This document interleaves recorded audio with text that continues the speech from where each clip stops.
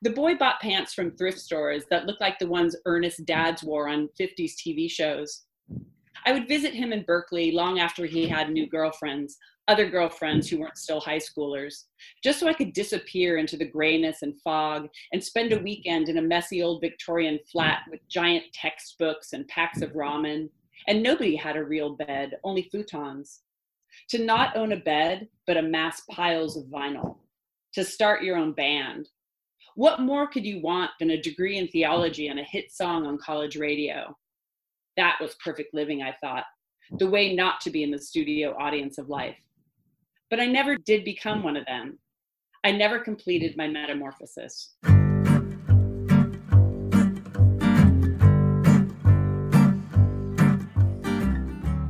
Welcome to Grotto Pod. I'm Susie Gerhardt, and I'm here live-ish on a teleconferencing app with Beth Lisick to talk about her debut novel, Edie on the Green Screen.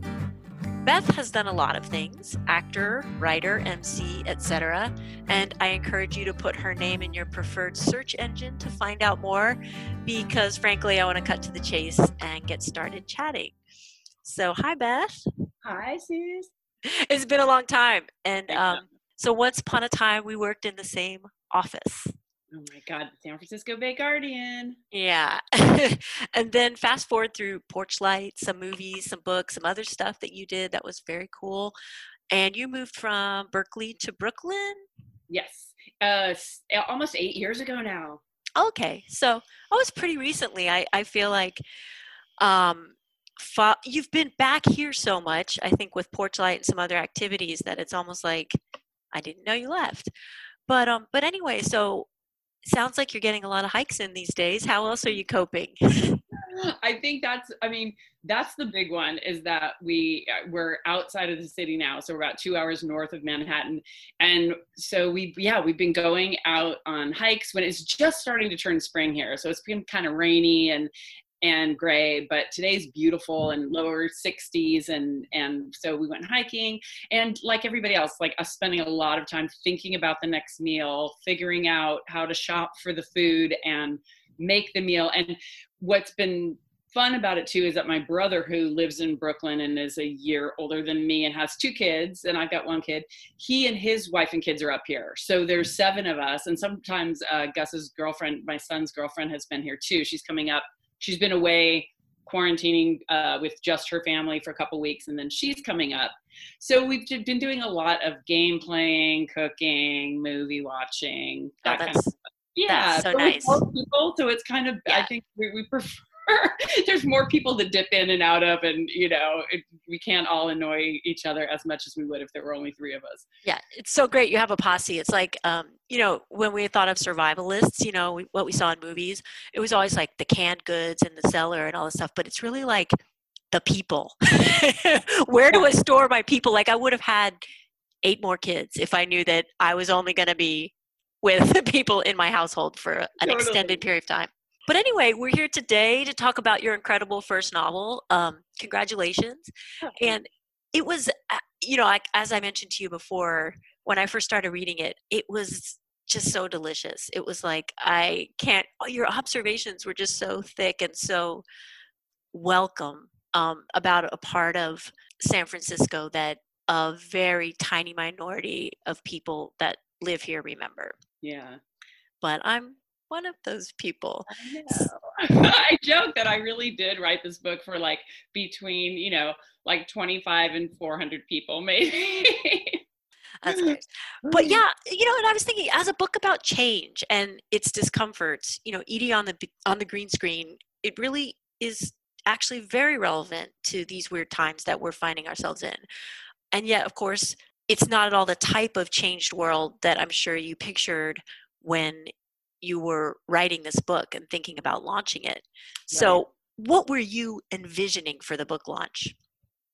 Well, I think I wanted to write about a person who, when everything that they've defined themselves around is stripped away, then who is that person? And that sometimes people are resistant to growth and change because they they think they figured everything out, or they seem kind of bold, but in a way they're timid and scared. So I think that it's funny because I haven't given this much thought about how it's kind of pertaining now to all of us in our homes and just we're all just left to our own, devices to do the things that soothe us or that we enjoy. But I think I pictured being able to share this kind of story with, people like you, people that have been around or been in cities, particularly San Francisco, and Bay Area, and remember a certain time. I don't like to be, nobody likes to be overly sentimental, but I am sentimental about that time, and about when I think back on it, how that there was this, it felt like there was this kind of freedom that we had because we weren't so crazily trying to pay our rents or and we didn't have to work like dogs just to be able to afford food. And we could go out and go to the restaurants around the Mission and around the city and enjoy ourselves in that way outside too, even though we didn't have a lot of money. And so a lot of it really does come down to how economically it's changed to live in a city. And did you read that Gabrielle Hamilton piece?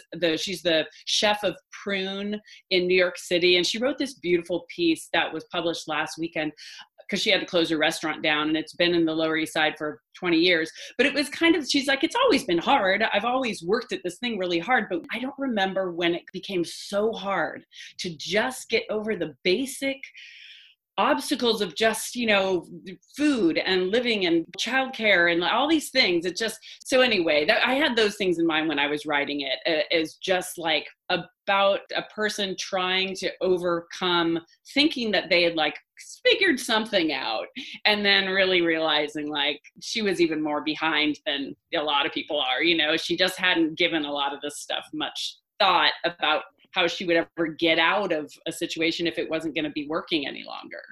What was the moment, like how long were you thinking about doing this particular story? And what was the moment where you said, oh, I'm going to make this a piece of fiction? I've been working on it for really, like back even when I was living in the Bay Area. I did a reading, like a Sister Spit reading or something at the Makeout Room like 10 years ago, where I read a small part of this. And so I've been thinking about it for a long time, ever since the first .com boom, and it kind of on the end of that, how the city seemed to come back a little bit. There was a little breathing room there for a while after 2001, 2002, a little bit. But I guess I was trying to write about it, and I was feeling increasingly like bitter and jaded and just, complaining about, really, it's like complaining about the yuppies in the 90s, except that I just never stopped or something. And so I started to reflect on that in myself and how I didn't like being that person. And I didn't want to just keep complaining about things.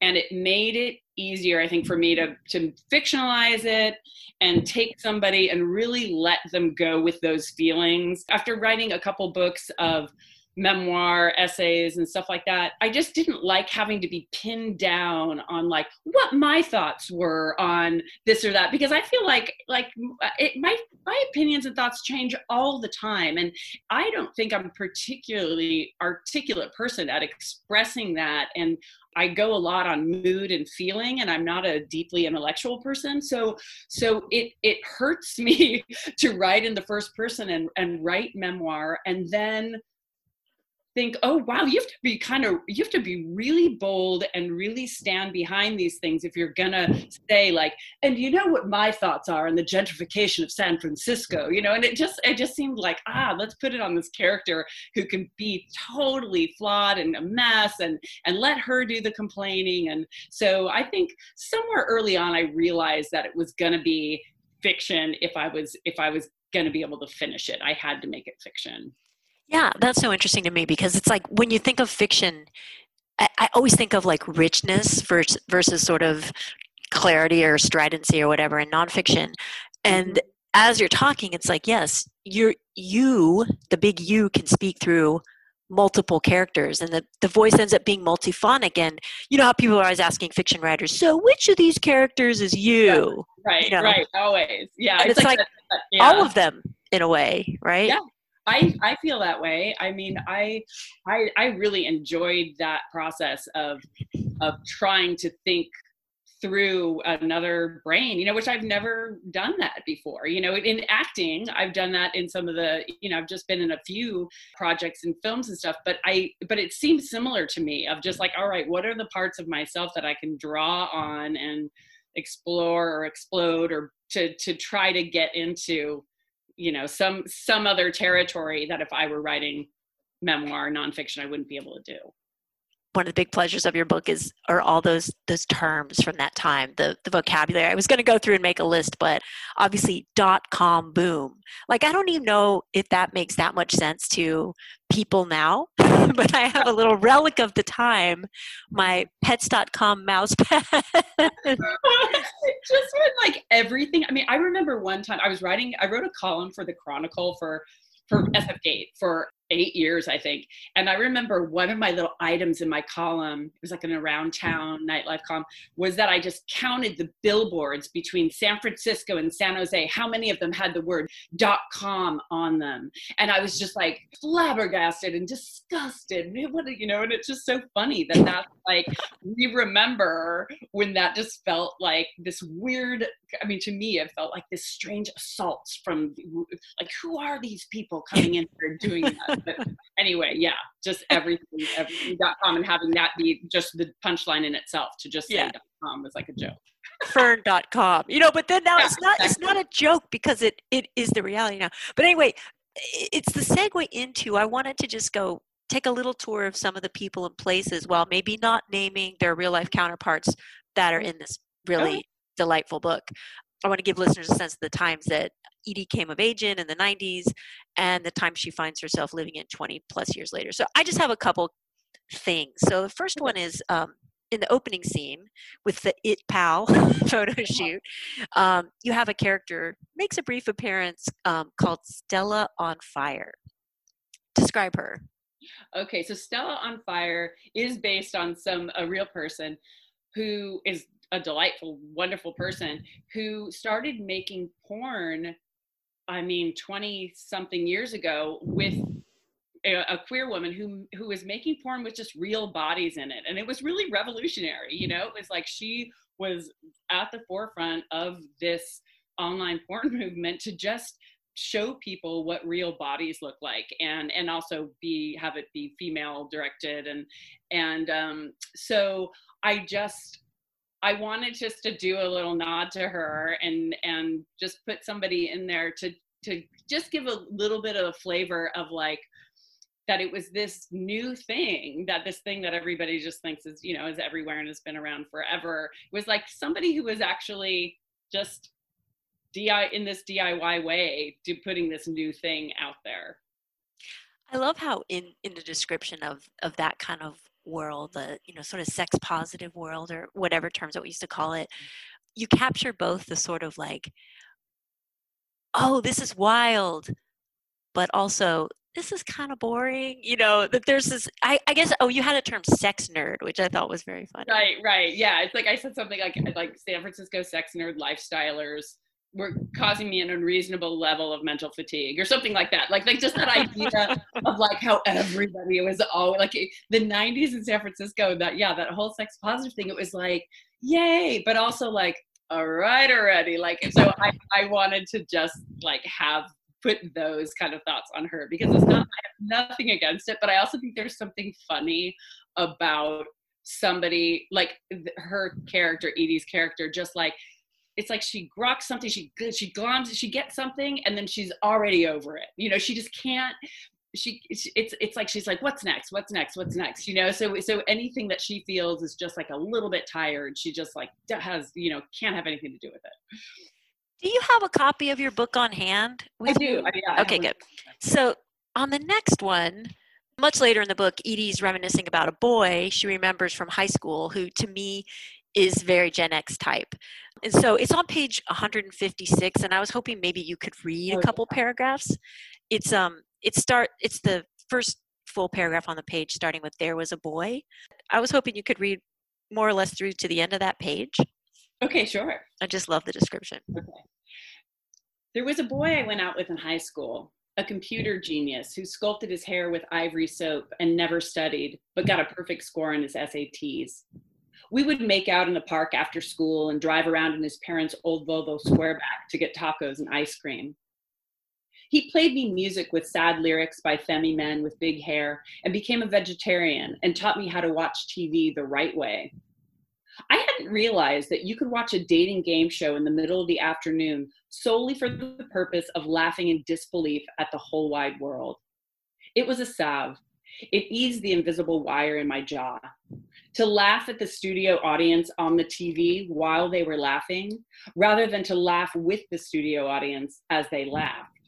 That was a revelation to me, especially when you could never figure out what the audience was laughing at anyway. I began to doubt most of them even knew. The boy bought pants from thrift stores that looked like the ones Ernest dads wore on 50s TV shows. I would visit him in Berkeley long after he had new girlfriends, other girlfriends who weren't still high schoolers, just so I could disappear into the grayness and fog and spend a weekend in a messy old Victorian flat with giant textbooks and packs of ramen. And nobody had a real bed, only futons. To not own a bed, but amass piles of vinyl. To start your own band.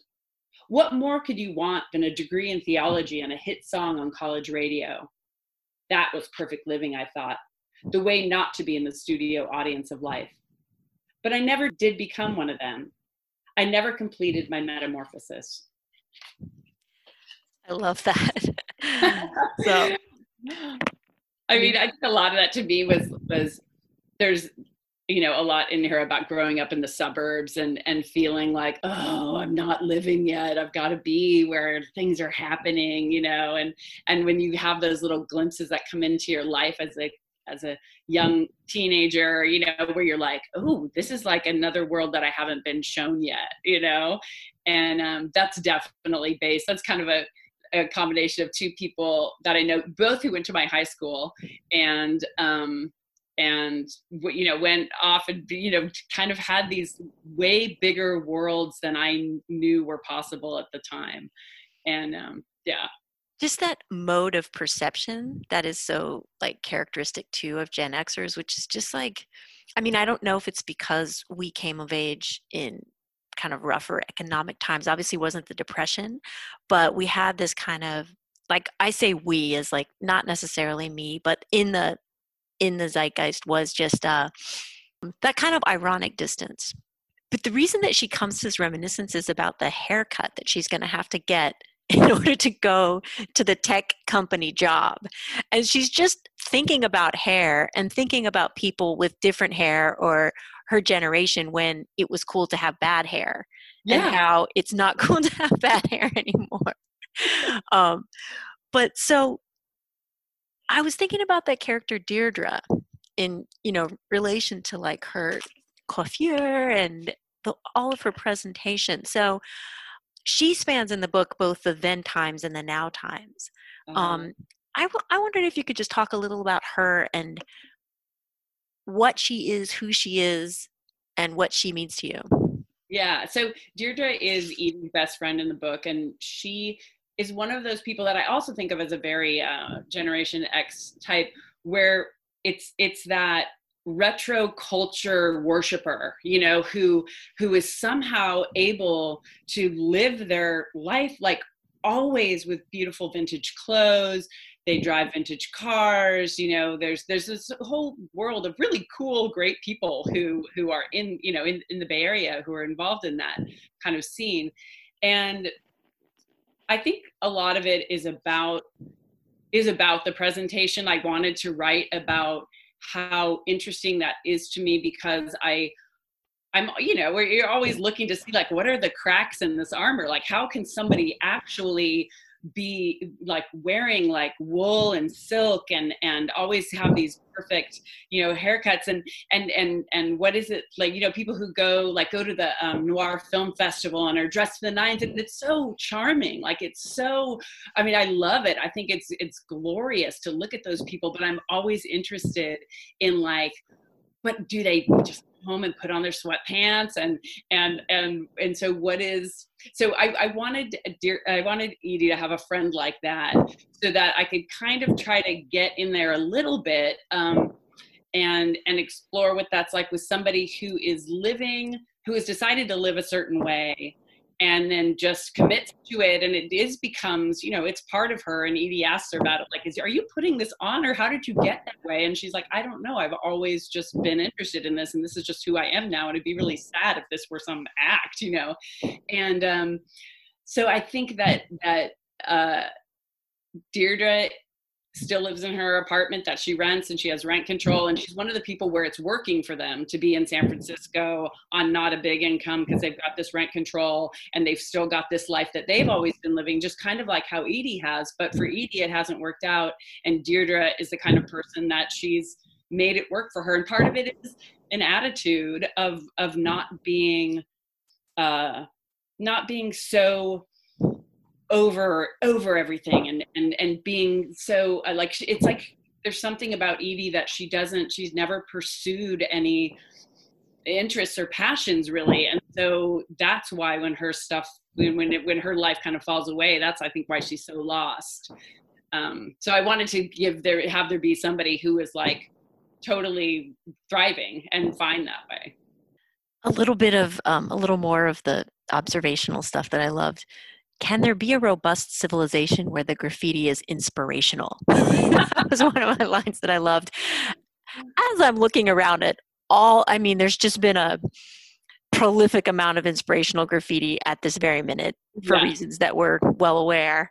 But tell me what that line means to Edie. I mean, I think it's so funny because just like a couple weeks ago, my son, who's 18, said to me, he's like, where did that come from? That he was looking at some interior design thing of like somebody's kitchen or whatever, and there was some like tile that just said, like dream, or, and he's like, where did that come from? That idea that you put like a word in, and it was like, I was trying to tell him, like, God, it's like comes out of self-help, but then in like an Edie's world, because I bet you remember this too, like around San Francisco, you would see these little name tag stickers, and somebody's art project was just to put like almost absurdist stuff on these name tag stickers and put them all around.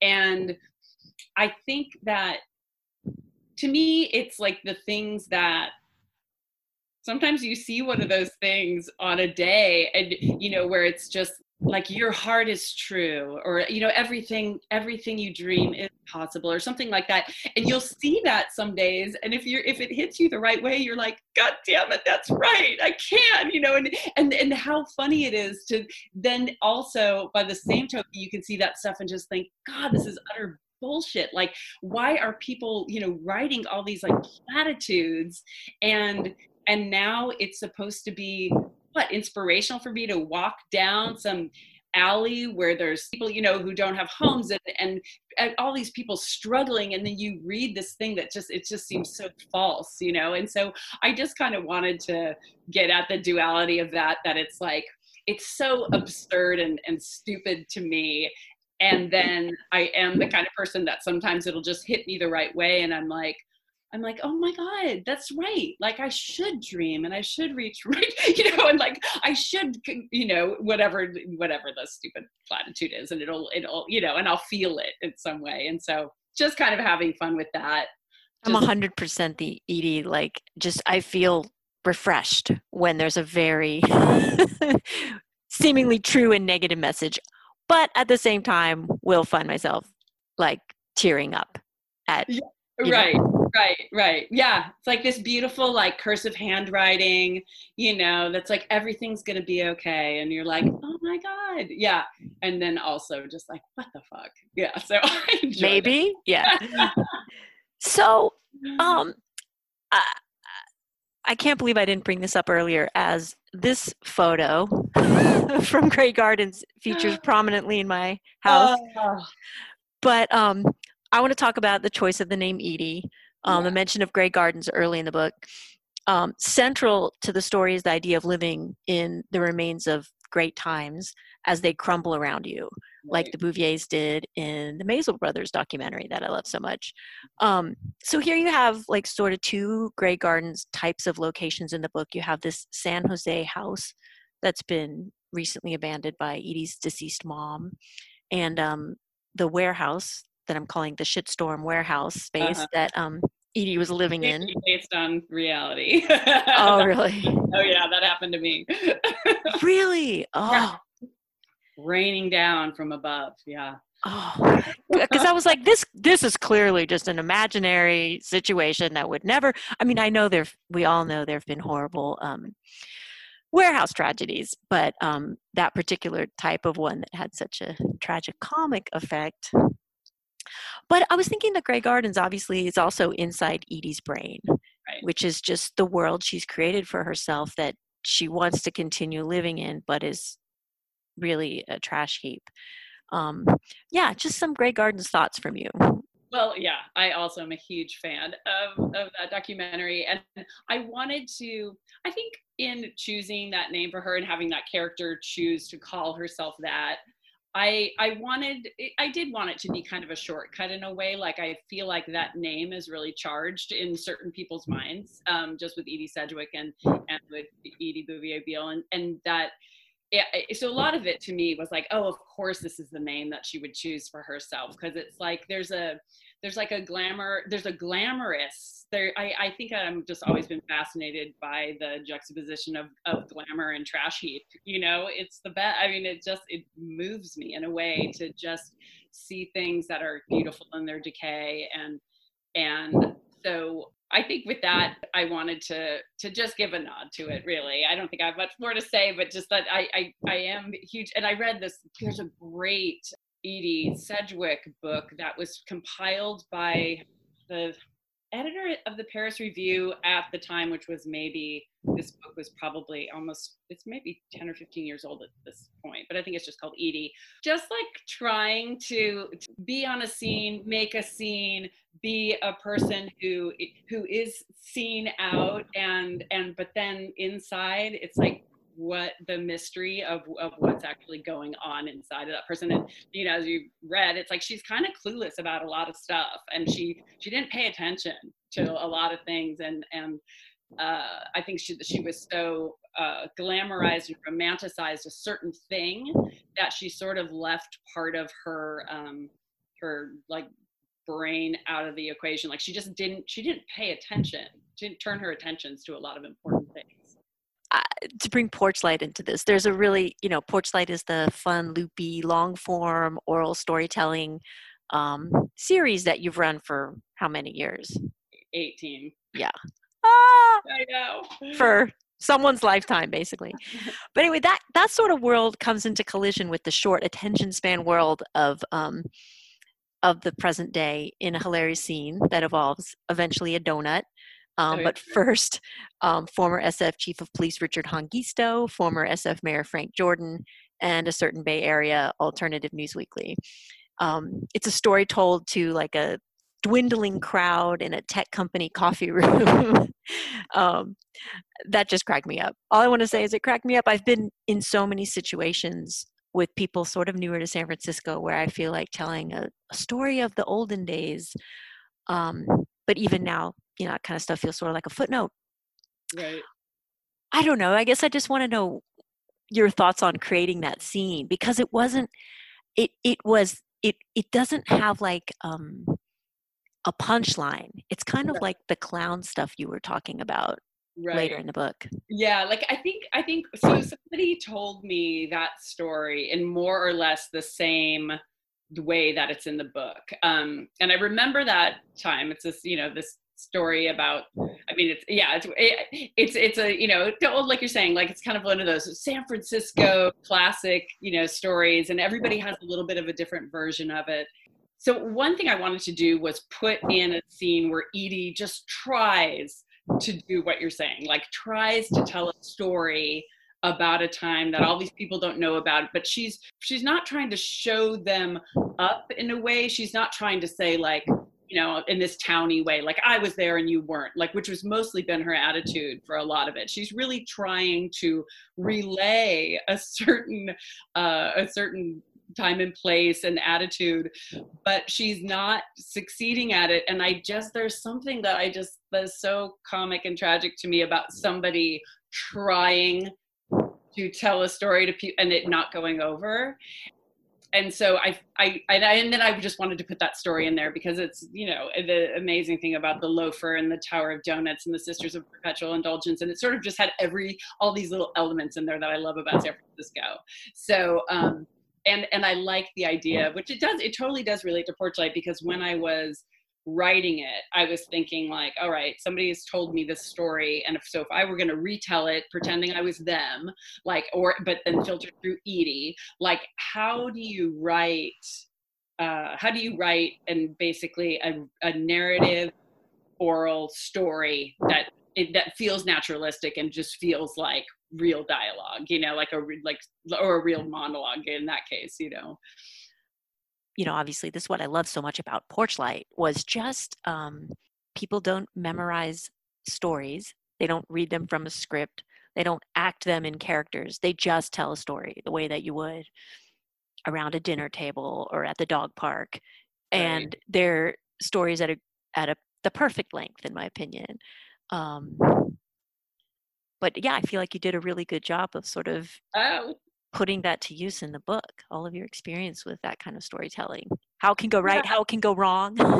Right. And always one of the fascinating things to me about Porchlight is always not just the story, but the way that the person wants to be. This isn't so much has to do with this particular story that Edie tells. I mean, in a way it does, but the idea of how when somebody's telling a story, how they want themselves, what's their role in the story, and how are they perceived, and what things do they leave out or add or embellish or, you know, switch in order to be a person who is telling a story, and what does that say about the storyteller? You know, I love that kind of stuff. The other thing about Porchlight that kind of comes through in the book, maybe a little, how it was always live and you never really know what's going to happen. You have the scene at Things can go wrong. Yeah. you have the scene at the ball game where the other character is saying it's live and you don't know what the Right. end is going to be. That's why people like to watch sports. I bet when you wrote that scene, you never pictured a world where like all professional sports were on hold. I know. Well, and this is the thing that I keep saying to all my friends when I'm talking about this too, is like the weird part is not knowing what's going to happen or when, or, I mean, we're all just sort of in this weird liminal zone right now, you know, and I write a little bit about that too, because I do love that feeling of just being in this kind of weird, like you're trying to stay balanced in this place that you don't know where it's going.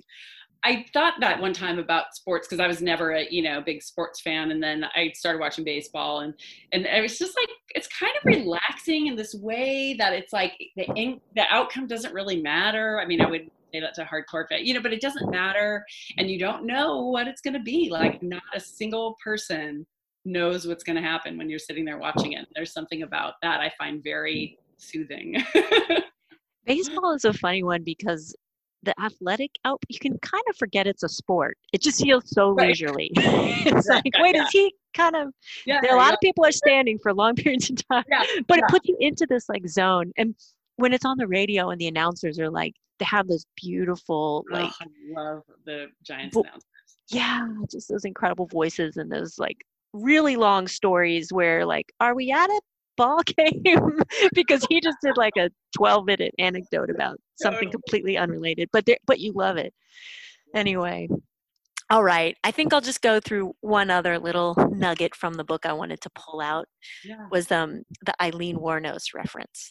So there was the unnamed movie star who dated the unnamed rock star who may or may not have visited a friend of mine in our rickety Victorian flat in the 90s. But anyway, that movie star made another film, Young Adult. And I was curious if you'd seen that film because it's also about a character stuck in the past. Yeah, I love it. So sometimes when I'm writing, I want to name names and sometimes I don't. And then this one, it's so obvious who it is. It's I'm talking about Charlize Theron and Stephen Jenkins from Third Eye Blind.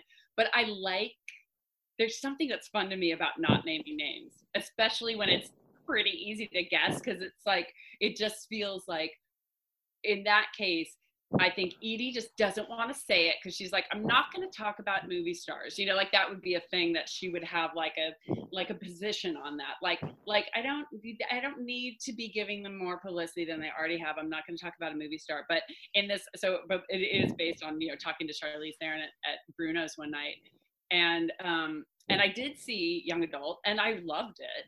I loved that movie, and there is I remember seeing that while I was, you know, came out in the time that I was writing this book, and just being like, oh, there's so much in there that feels very familiar to me from this, is that kind of person who just has a certain amount of obliviousness that worked for them for a while, and it's so that it's and that they feel entitled, and they come from like kind of a privileged, you know, place, and they just don't understand how a lot of things work because they're so used to just having everything laid out for them, you know. And so yeah, her character is so terrible and great in that movie. Yeah, a little digression into just an appreciation of Yeah, her yeah, in that yeah. movie. She's Yeah. Oh, right. amazing. And then yeah. But back to your book. So maybe one last thing, which, you know, there's just so much to love. So I'm you know, gonna cap it off here. But I don't know. This is a really minor detail. So, but I thought it was curious to maybe talk about what you were getting at with it. So Edie has the experience of the pipe breaking in her warehouse. Shit falls all over her stuff. I can't exactly remember how it happens, but she ends up using a shopping cart. She retells the story of using a shopping cart, and she gets kind of yelled at for appropriating a term that's very important to a group of people, when actually, literally, she was using it for that very purpose. So, I mean, to me, it was like the irony, the way that sort of irony was used, or the way that language was used in the 90s has been completely turned on its head. And it's hard for people of a certain age to sort of readjust, even to just the use of words. So I don't know. What were you getting at with that moment of misunderstanding? It was just interesting to me. Well, I think in that, also based on reality, that I did, you know, had the shitstorm in the warehouse and had to get everything, try to save the things that weren't being rained on. I mean, you know, shit water, piece of toilet paper, like just look, and I got this shopping cart to roll down the street, and it was one, I guess it was knowing that I had a safety net. You know, me, Beth Lisick, had my parents who were, you know, in San Jose. Like, and I was like, if you know, I've always had a safety net. If anything ever would go wrong in my life, I could move in with my parents. Like, that's there. And I think that there's something about living in a city, and, you know, I've always been a paycheck to paycheck person. You know, it's like, yeah, I do have a safety net in my parents, but it's not like I have any money from them, making my own living and all that stuff. But I think that, so there's something about being in a culture and being around a lot of people who are poor, desperate, drug addicts, and living among them. I mean, it's like those were my neighbors, and for, you know, years, and so I think just trying to write about what it's like to not be there, but to think you have an idea, and maybe you do have a better idea than a lot of people. You know, you do have a better idea than a lot of people, but you're so not that, but then part of your identity is wrapped up in that. And so I think as she moves, or, you know, as I did, move my belongings, you know, after, you know, shit rained down on them, into a warehouse, it's like I had just a certain like feeling that I was like, this might be my edge. This might be my bottom for being able to live the way that I've been living. And maybe I need to figure out a way to live where I'm not in these situations. So, but then it's also like, well, you want to live in a big warehouse space where you can have rock shows, and you want to do, you know, so how do you do that in the city? And so I think I just wanted to put that in there too, as sort of her bottom and her end of like, all right, this is this is not, she's reached this point where this is like not comfortable for her, and somebody's calling her out on it for you know, thinking that she's part of this population that she's not. And because it's so fraught, you know, and talking about it now, it's just like, oh, it's so hard to talk about all these things, like with race. It's like she just has been so cut off to like racial, you know, like her white privilege is at a certain level where it's like she doesn't understand so many things that she thinks that she's got everything figured out, you know. So definitely that was a little bit of a nod to that. So okay, wanted to end with a question. So I'm picturing, you know, the movie you could make about trying to launch your book at this time. So what's the sort of elevator pitch? Oh my God. Really? About trying to launch the book at this time? I mean, I think being a mostly, you know, DIY person in a lot of ways. I mean, I had a couple books that came out on bigger publishers, but I think it just prepared me really well. Like, I think that everything we've been talking about and how we sort of lived and how we came up, like it has prepared me for my book to come out just during this time where I had to cancel the whole tour, and I'm just, you know, I feel like such a idiot that I don't want to be posting on Facebook about it, but it's the only way that I can really get the word out. Like, you know, it's like I appreciate doing this podcast so much more than I think that I would have if I were also doing a bunch of other stuff. Like now all of a sudden I'm like, oh my God, thank you so much, Susie, for talking to me about it, because it's you know, it's a hard time to try to do that. And yeah, so I don't know. I think that the elevator pitch really is just like the woman crawls back into her hole and tries to make something else. That's sort of how I feel. It's just how I get to work on something else, you know. This isn't the time for this, and it's fine. It's been so fun talking to you, honestly. You're you know, you're such an alive, you know, in-person person.